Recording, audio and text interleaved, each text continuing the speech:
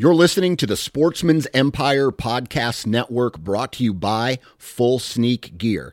Check out their entire lineup at fullsneakgear.com. Also be sure to check out our entire stable of podcasts at sportsmansempire.com.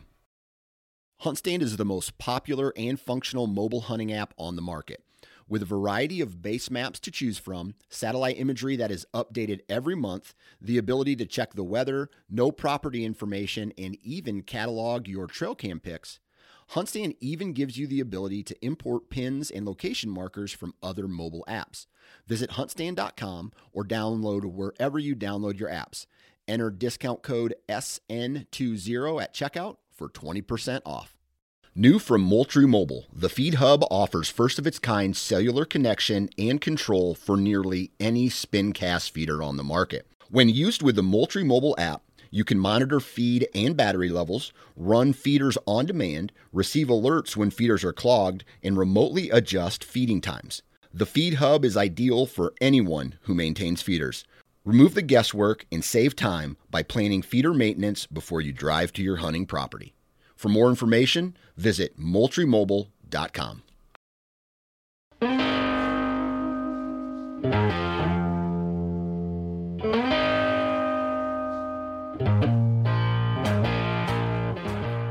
What's up, everybody? Welcome back to another episode of the Hunting Gear Podcast. I'm your host, Dan Johnson, and today we're joined by returning guest Brett Conan to talk about arrow rests, releases, and bow sights, specifically on compound bows.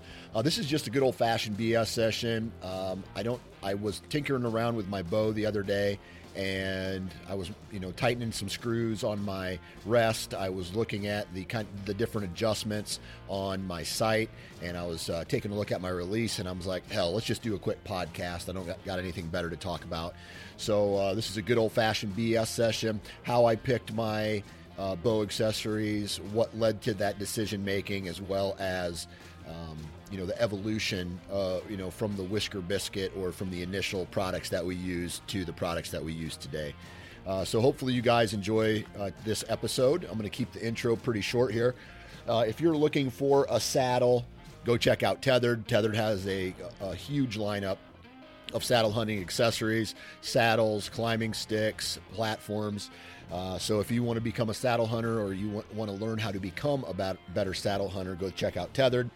If you're looking to become a better hunter, you need to have your mind in the game, in the mindset of hunting more times throughout the year. So I'm a huge fan of HuntStand, and getting on that app and really just scrubbing or just going over hypothetical access routes, looking where my tree stands are, looking at where timber meets ag, or finding food sources, and really just journaling and documenting everything that I find while I'm in the woods. Huntstand.com, go check it out, read up on all the functionality that app has to offer, and then on top of that, go read up on their Pro Whitetail platform as well. And last but not least, we have Tactacam. If you're looking to document your hunts, there's no better action camera than Tactacam.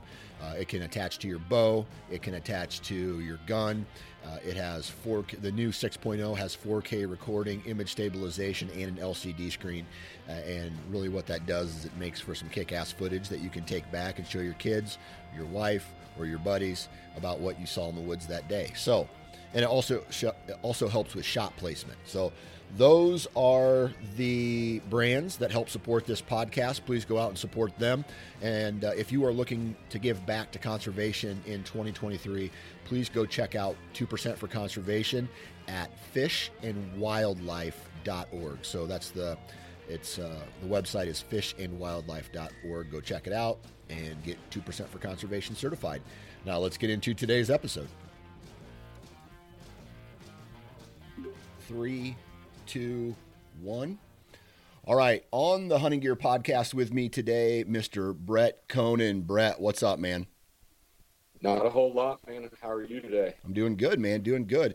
So the last 3 or 4 days here in Iowa, it has been like in the low 50s, mid 40s, somewhere right around there. And today we're expected to get like 7 inches of snow. That doesn't sound like any fun to me. Where are you from again? Remind me where you're from. Kansas, Kansas. Central Kansas. Hey, dude, I'm gonna try to pull a Kansas tag this year. I hope you do. Yeah, I hope you do. yeah. I'm That's one state outside of Iowa that I could see myself, trying to hunt as much as like the points would allow me to. I think that's going to be a good place for me to go. It's the land of giants besides Iowa. Yep, So sure. Okay. I had a buddy today reach out to me and just kind of on a random question, he asked me, "Have you seen the new Expedition archery bow? It's $2,000 for the bow." Yeah, that's no joke. Based off of based off of just that number, $2,000, do you think that's do you think like what would a bow have to do for you to justify spending $2,000 on it? man, I don't even know because I think I'm right just a little over 2,000 on my full setup, and I thought I went all in on that. So 2 grand for just the bow. I have no idea what. I guess I would have to shoot it first to say, if it's that much better than in any of the other bows that I've held or shot. Yeah, yeah. It's I don't know. It's a bit ridiculous. So I don't really know. Like, I read up on some of the on some of the specs, and so from the standpoint of just the specs alone on paper, it really doesn't look like anything different than what's already out there. The only other thing is it's it's they're using a material that is not it's lighter than aluminum but stronger. They say that it's just as strong as carbon but not as light as the carbon. And so I think that's where they're justifying that price on that new material. But still, man, 2K. I don't know who their demographic is. Yeah, especially since they're not a huge name brand. You know what I mean? Right. Right. Because if it's not any lighter and the specs aren't just blowing you away, I would personally rather spend a little less and get the same bow. Yeah, for sure. For sure. Like what let me ask you this. What would it take specifically? Like if you pick that bow up, what would have to happen in order for you to go, man, I'm going to spend the $2,000 on this bear bow and I'm going to get it. I would have to shoot it, and it would just have to be completely dead in my hands Yeah. and a ringer. Yeah. Yeah. I think that's the exact same thing for me, man. I would have the draw cycle would have to Yeah. feel like butter. Holding it would have to feel like I don't know, just very comfortable at full draw. And then when I let the bow off, it would have to just have zero vibration, Yeah. and just throw an arrow like like I don't know. Did you ever play baseball Oh yeah. when you were younger or in high school or anything like that? Yep. Yep. And so you would hear someone say, "Oh, dude, he can throw fast versus he can throw hard." And Hmm. it meant two completely different things. And so I feel like this bow would have to throw a arrow extremely hard in order for me to justify that. Yeah. It would have to just punch real hard. Yeah. Yeah. Yeah. And so I'm going to probably have to have the guys from Expedition on here and talk about that in the future. But today, I kind of want to talk about three specific products that are on all of our bows, or well, two are on our bow, one's in our hand, and those are releases Those are sights and arrow rests. And I kind of want to touch base, and I kind of want to just have a BS session about those. And so my first question I want to throw your way, and let's start with arrow rests first. How do you pick your arrow rest? Man, I've been shooting the same one for like 8 years now, so I don't even really remember how I got it. But I'm shooting the QAD HDX. Okay. And it has not failed me one time or made me even question it. So I've just kept using it. You know what I mean? Yeah, for sure. And what do you like specifically about that rest? So the thing I like most about it is, one, my fletchings or my arrow don't hit it at all. Right. When I shoot. And then two, I can carry my bow if I'm stalking in on something dang near upside down, and my arrow's not going to fall off or make any noise. Right.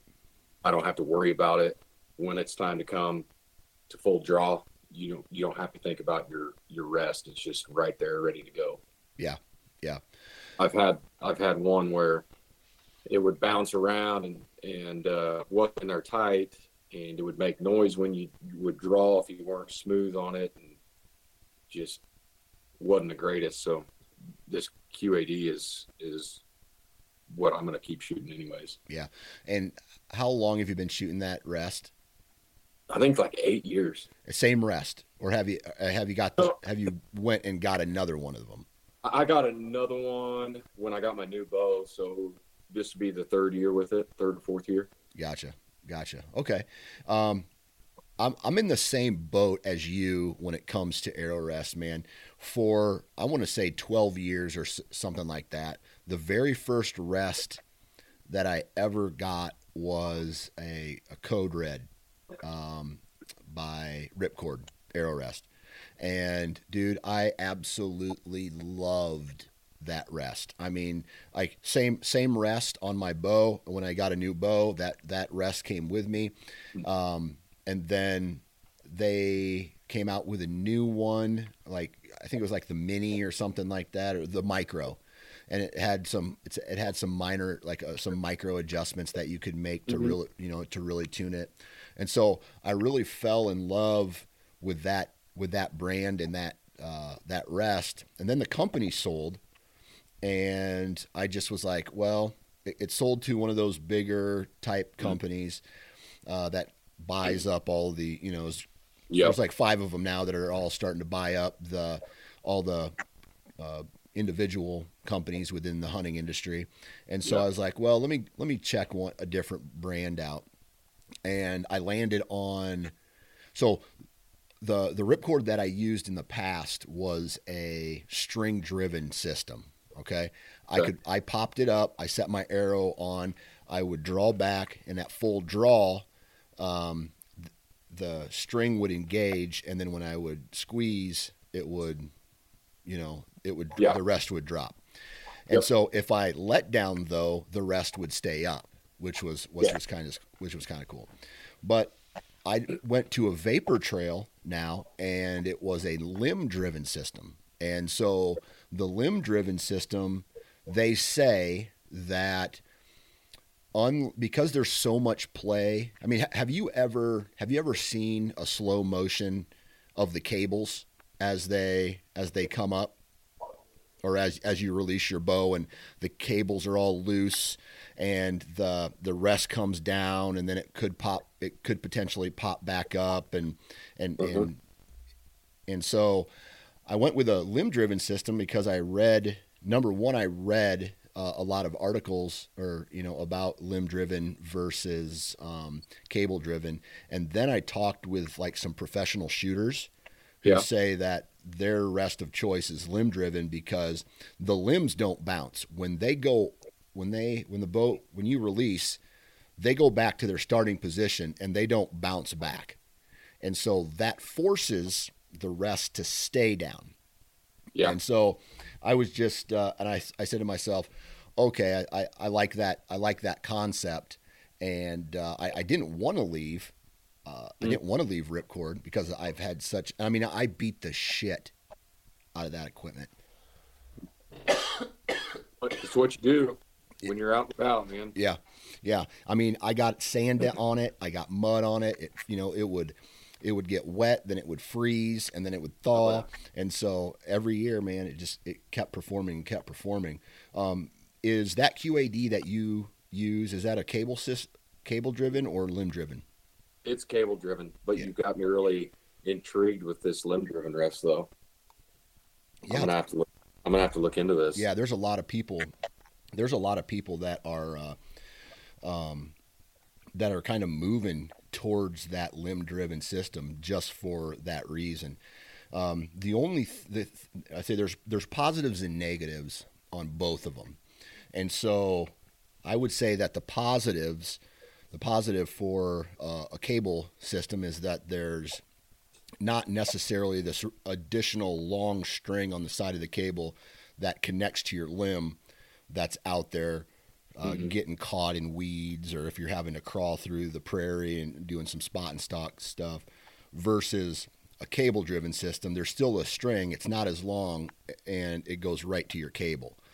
And so I feel like I feel that would be the only real negative with a limb driven system. Outside of that, um, I just like I can't quantify it, but I just felt like when I went to this limb driven system, I got I got more accurate. Okay, So, and it was a confidence thing for me. So that's what's on my bow right now. that's what it's all about, right there. Is that confidence Yep. in your equipment? Yep, for sure, for sure. Um, Let me ask you a question.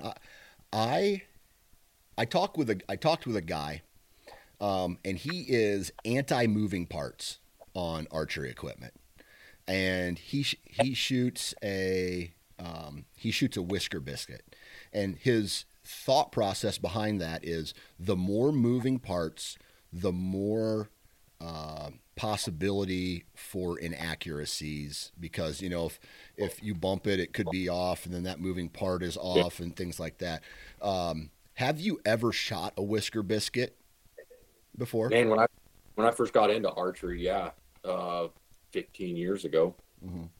and to me, there's a lot of drag with that whisker biscuit. But I mean, I guess if you're shooting whisker biscuit, great. You don't have to worry about that. But Right, um, to me, if I'm going to go back to a whisker biscuit, I might as well just shoot traditional right, right. instead of whisker biscuit. That's just me. Yeah, I feel like the thing about like obviously with a drop away rest, whether it's limb driven or cable driven, the Mhm. whole idea is for the the launch pad to drop and the arm to drop and the arrow to have no contact Yeah. leading up to leading out of the bow, right? Yep. And so I instantly think about a rifle. Okay, if Hmm. you were to cut off if you were to cut off the barrel of a rifle, it would be way less accurate than if you kept that on, because the bullet travels down the barrel for X amount of inches or whatever it is, Yeah. until it exits, thus causing a straighter line. And so, from a whisker biscuit standpoint, I can see how the arrow stays in that hole and in that area for a longer period of time. Yeah, there might be some drag to it, but from an accuracy standpoint, it makes more sense for me than a drop away rest. And I know it happens so fast, but still there's the potential for inaccuracies in that. I don't know. Like, what do you think about that? So to me, if you're going to look at that, then you would look at all the archers, the best archers in the world. Are they shooting a whisker biscuit? Right, I right, mean, that's just my thought process behind that. It's like I don't see anybody going to competition and shooting a whisker biscuit. yeah, I can see where your thought process comes from too. That you're staring down the barrel pretty much. hmm, Um, but then after your arrow leaves that rest, you can't control it anyway. So right, right. Yeah, I don't know. And by the way, just so people know, I'm not an engineer, and I don't know shit about archery equipment. So That's yeah, that was way above me. So right, right. Um, okay, so any other positive or negative experiences? I mean, this was kind of a moot point discussing this because both of us have had this pretty much the same rests on our bows for the same like however many years. hmm Any other positives or negatives? uh no, not really. Yeah, Just find what works for you and go with it. If you're the type that wants to try something new every other year or whatever, then I don't hold anything against you. But once I find something that I know works, I just usually stick with it. gotcha. Do you paper tune at all? I haven't in a couple of years. I did when I first got my bow, Yeah, but I probably need to check and make sure everything's still good to go because I haven't really tuned or anything for the last 2 years. It's just been pull it out, shoot it all summer long, and everything's good to go. So I just keep on the same trail, you know. yep, absolutely. And I'll tell you this: uh, in the past, I would put my rest on my bow. I would have a bow tech at some shop connect the string for me, and then and then I would shoot. I would never tune. I would never usually tune my rest. Just maybe my knock point or and my sights. But I will tell you this: that not last year, but the year before, I ended up going to a bow shop. We paper tuned. We made all the proper adjustments on the release. We found the best knock point for my D loop, and we also did cam timings. And so, have you ever noticed how some guys have their bows? They just sound like right, and it's just real quiet and real efficient. My bow started to sound like that.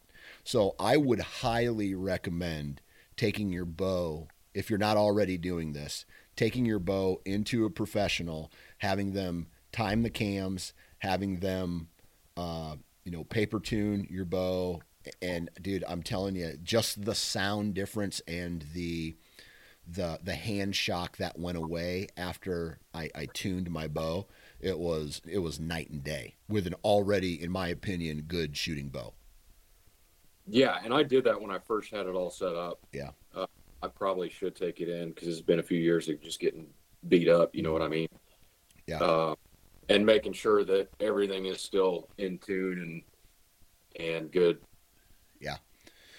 All right. Let's see here. Let's move to sights real quick. Okay.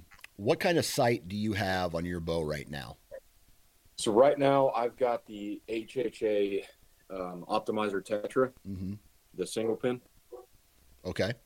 And do you what kind of hunting do you do throughout the year? Is it tree stand hunting? Is it spot and stock hunting?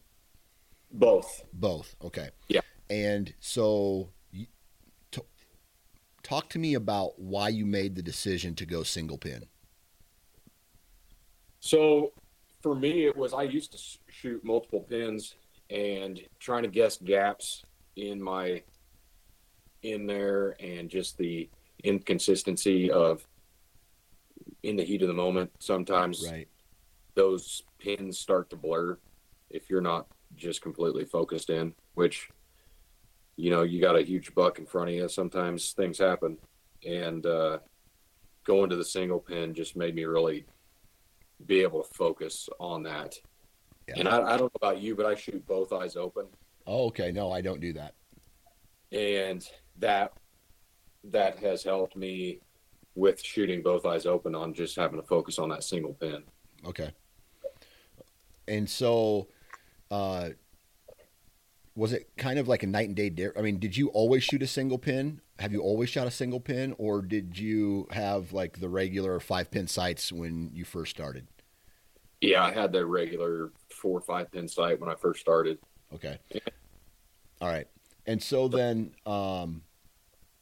what made you then go to, switch from that to the single pin? I spined a few deer, Yeah.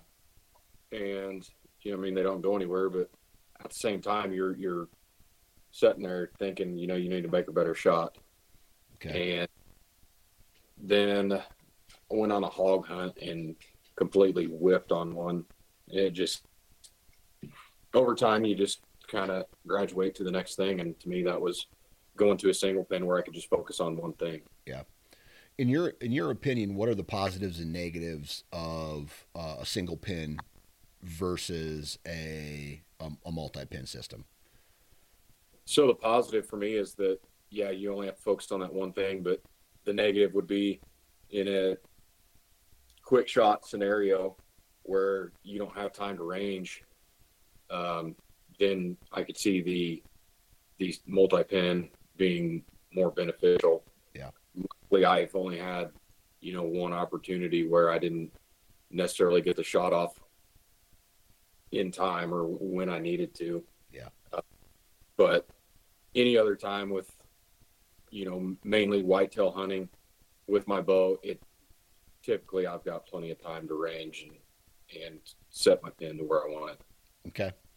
And so then the question that I have for you is, have you ever lost a deer because you've had to adjust a range on your bow while the deer's coming through? One time I had him come through too fast, but then I think it was like 14, 15 days later, I ended up killing him anyway. So you'll put that in the back pocket and say, well, I got him anyway, but Yep. okay. Yep. I gotcha.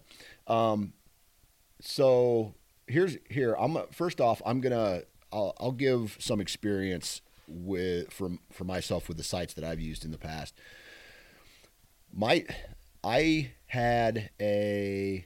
Originally I had kind of just like this individual pins where you would have to go in and set 20, 30, 40, 50.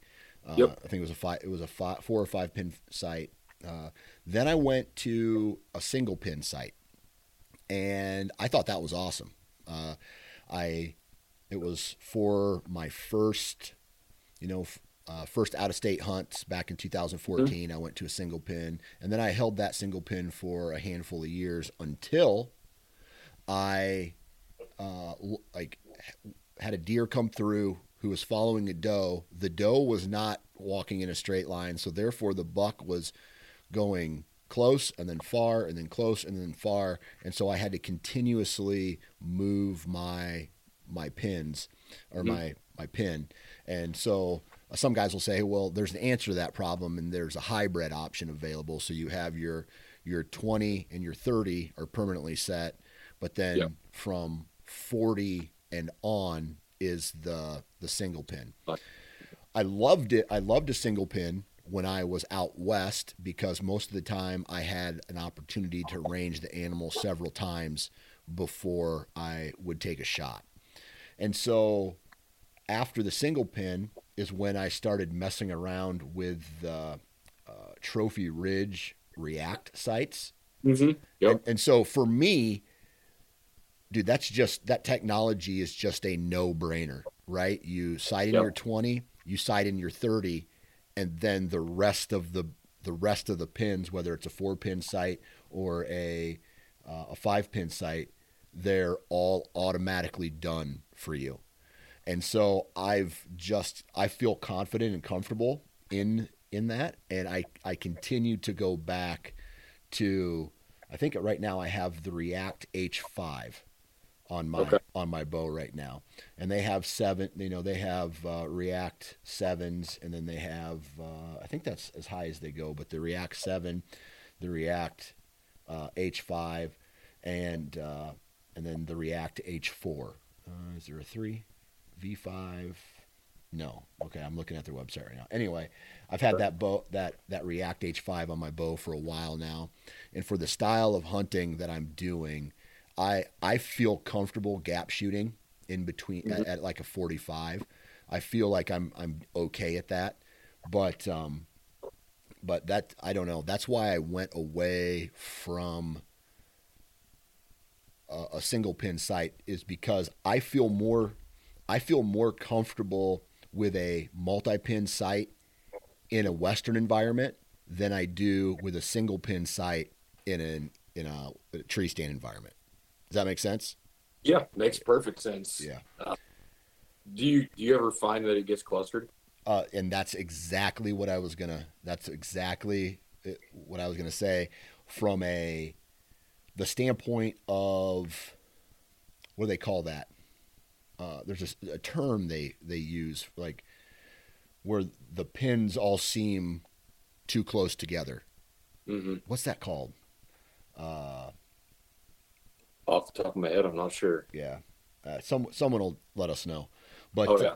but anyway, so the pins get too close together, or and so when you're going to draw back, it's just hard to see the animal behind all the pins, Mm-hmm. and that would be the big negative for that type of site.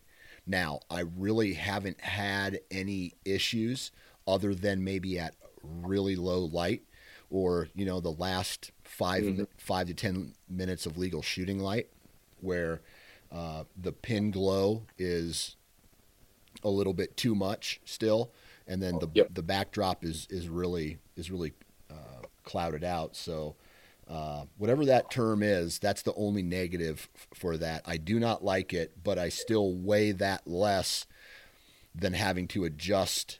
When a once in a lifetime deer comes by, and you're sitting there trying to, okay, he's at 30 now, and then you've got to try to range. Okay, now he's at 40. Okay, well, now he's at 35, and going back and forth. I just have nightmares about that scenario. For sure. And there's no perfect situation No. for every situation. But I'm glad that they have both options for sure. Yeah, absolutely. Have you ever messed around with that React stuff at all? I used to have the React One, and I loved it. I just kind of made the switch to the HHA, and Yeah, kind of that was the end of that. But yeah, I haven't shot the React 5 or any of those to Gotcha. see. I had the HHA Kingpin. That's the one that I had. Okay, yeah. And so with the React 5 that I have, the React H5, that one, I mean, I'm not saying shooting perfect, but in a matter of 10 minutes, 15 minutes, you can have your bow sighted in from what I would say okay sighting in with that React system. How long did it take for you to get your single pin set up? Honestly, this one was the easiest I've done. It was probably 3 to 4 arrows at 20 yards, and then I moved back to 60 and was pretty well spot on within a few arrows. Now, is that going to happen every time? Absolutely not. But for whatever reason, it was dialed into my bow extremely easy. Gotcha. And so, I mean, again, it sounds like just a matter of 15 minutes ish. Would you say Yeah. you had it sighted in? Yeah. Okay. Yeah.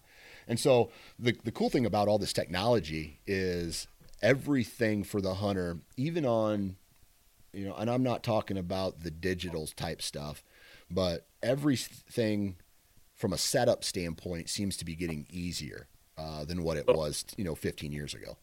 Yes, very much so. The technology is unreal. Yeah. Okay. So anything else you want to mention about rests that you've had good experiences or bad experiences with? No, but I was going to ask you, what do you think about the digital sites? Yeah, man, I just can't trust them. First, I don't know why. I just can't trust them. Number one, they're illegal in Iowa, right? So I can't use a rangefinder. My rests or my sights cannot have battery powered equipment on them in Iowa. All I right. didn't know. Yep. So I can't have a rangefinder attached to my bow. I can have a rangefinder in my hand or in my pocket, but it can't be attached to my bow. And so I just, again, it comes down to what are you trying to focus on when you are pulling back on the deer.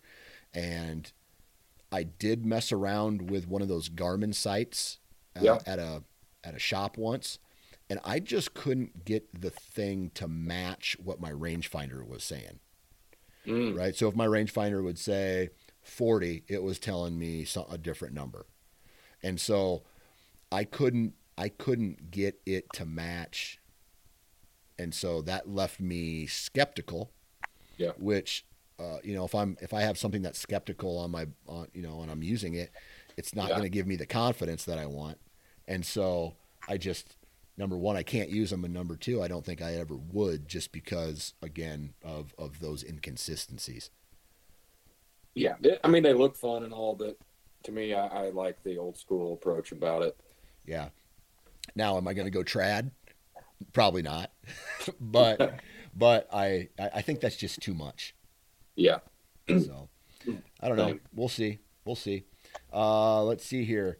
We've talked briefly about rests and sights. Let's talk a little bit about releases. Okay. Yeah. Now, depending on who you talk to, some guys say that the release is the most important piece of archery equipment you have. So if you're going to spend your money on something, you should spend your money on a really, really good release. What do you think about that? It makes sense. I had never thought about it that way, but I did switch a couple years, 3 years ago, to the thumb release. Yep. And I don't think I could ever go back. Yeah. What is it about the thumb release you like so much? That I quit punching the trigger. Okay.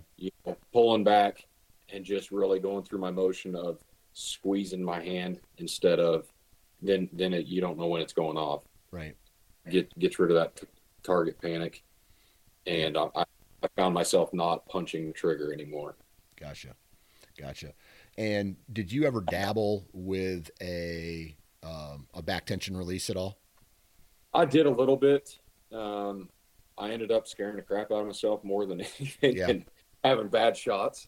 Yeah. And so I'm not saying I won't go to that eventually again, but it would be something that I would have to just really focus in the spring and summer. Yeah. I'll tell you this, man. I might be the only person I know to have ever gotten stitches because of a back tension release. How'd that happen? Well, when I was testing it out at the shop, I don't know if I was necessary. I just probably wasn't used to it. And I was trying to pull back and I pulled it right out of my hands. I was trying to be relaxed. And so the bow went off with the release still attached to the D loop. And then it bounced back and smashed me in my cheek. And so I had to go get 2 stitches in my, the scar's not there really anymore, but I had to go get 2 stitches in my cheek for that. And then I got made fun of by just about everybody in the store until, I don't know. It was funny, but I don't use back tension releases anymore. I'm old school, man. Like I've been shooting the same true ball release for 5 or 6 years. Yeah. Maybe. And then before that was a different one. And the only reason that I got rid of that one is because the stitching started to come out. It was so old and weathered. And I bet you I had it for like 10 years. And so this other one I've had for maybe 4 or 5 years. And so I don't know. I just feel really confident and comfortable in the wrist strap trigger release. And I used to punch it a lot, but I don't as much anymore. So one of the things with the wrist strap and having to hook in every time, if you're trying to range and then hook into your D loop, I mean, that was one thing that I noticed on myself was it was taking too much time with this stuff. At least I just hook it on my bow and leave it hanging there. And then when the time comes, I can range and just grab my and go. My dumbass would lose it. I'm not joking, man. I would lose that in the woods or in my truck or along the way somewhere, and I'd be like, "Where is my release?" And with a wrist strap, unless I lose my arm, I have that sucker. I have that sucker with me. Yeah, that's true. And What brand of thumb release do you use? I've got a True Fire, Okay. uh, and I love it. Right, as of right now. Yeah. What kind is it? A hinge release or is it a one of those clasp releases? It's a clasp. Clasp. Kettle. Yeah. Yeah. Yeah. Have you ever used a hinge release versus clasp release? I have not. No. Just for the simple fact of I'm scared that it would fall off, and then I'd be, yeah. Hurt. Yeah. Yeah. Um, I've had a couple releases in my day. I messed around with a hinge release. I didn't necessarily think it was any better or worse than I guess you would call it. Is that the term? Like a clasp versus a hinge? Is it a caliper? Caliper, yeah, caliper style. Okay, so I guess I didn't notice any addition like any accuracy differences in the two releases. So whenever that guy says, "Hey man, it's one of the most important things that you need to think about," I can't see that. You know what I mean? I would think that if I'm going to put money anywhere, I would put it in my rest or my sight over my release. Yeah. I I don't know. I don't know. I'm not that good of a shooter anyway. So if it can kill a deer or whatever animal I'm wanting to shoot at, then it's good enough for me, I guess. Yeah. I'm not a target shooter. Yeah. Do you think a lot of people overthink their hunting gear purchases? Oh, for sure. Yeah. Even I do. Yeah. But Why is that? because you see everybody and their dog promoting something else, and you want the latest and greatest, the best thing, and everybody that shoots that says it's the best thing ever. Yeah. And so you just kind of get in your head that, man, maybe I need to switch to something else. I'm just as guilty as anybody. Yeah. Yeah, I've been doing that a lot less lately with my archery equipment, like my bows, my sights, my rests, and my releases. I usually don't bounce around as much. Now I used to with my bows, but the accessories would make the transfer to the new bow. Like I wasn't buying anything really new. Yeah. Outside of that, like boots and stuff, like other hunting gear. I really, man, I use it. I use it a lot. I don't change every year, other than for a while there, not necessarily camo, but clothing is one thing that I am always refining to try to find the most comfortable of pants versus the most durable pants. Depending on what environment that I'm in, and so I Yep. always like to have a different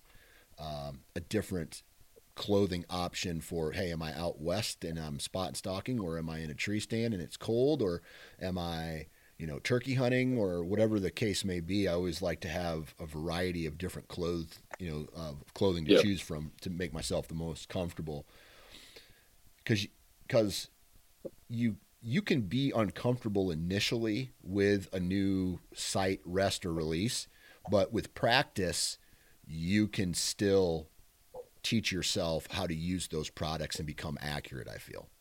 Oh, yeah. This thumb release, I can tell you right now, I was not accurate at all when I first started shooting. I was punching the trigger way too early, or, on my draw cycle, and it would go off. So, yeah, I can understand that. It definitely takes practice, but with your camo, you're comfortable or not, one or the other. Yeah, you're too hot, you're too cold, or whatever. Yeah. Yeah. What was the learning curve like for switching from a trigger to a thumb? It probably took me, honestly, a month Okay. distance shooting, at least 4 or 5 times a week Okay. to feel like I was 100% comfortable. Um, it took a while in the bow shop to even get it to where I was remotely accurate with it. Just because you've gone 10, 15 years with one released, and then you switch, there's definitely that learning curve. Yeah.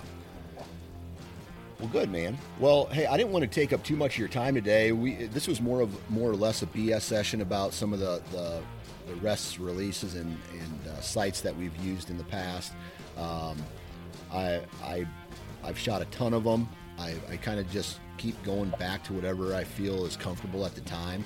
I know that a lot of the equipment today, as far as, you know, the compound bow accessories, just keeps getting easier and easier and easier. But I will say that just like that $2,000 bow that we talked about at the beginning, some of these accessories, like if you were to go with like the best bow, like most expensive bow, the most expensive sight, the most expensive rest, man, you're looking at more like that $3,500 frame, and that's with even without arrows. Yeah. So that it is getting more expensive. The technology is getting more and more refined, but you know, you can shoot a $500 bow just as good as you can shoot a $2,000 bow, in my opinion. But whatever's comfortable for you is where it's at. If I feel comfortable with something, then I'm going to spend the money. Absolutely. Well, Brett, man, I really appreciate you doing this last minute. I know that I had a guy that was supposed to come on. He bailed on me, so I went to social media like I often do, and I said, hey, who wants to talk? You were the first one to reply, so I appreciate that, man. Yeah, anytime, Dan. Appreciate it, and always enjoy talking to you.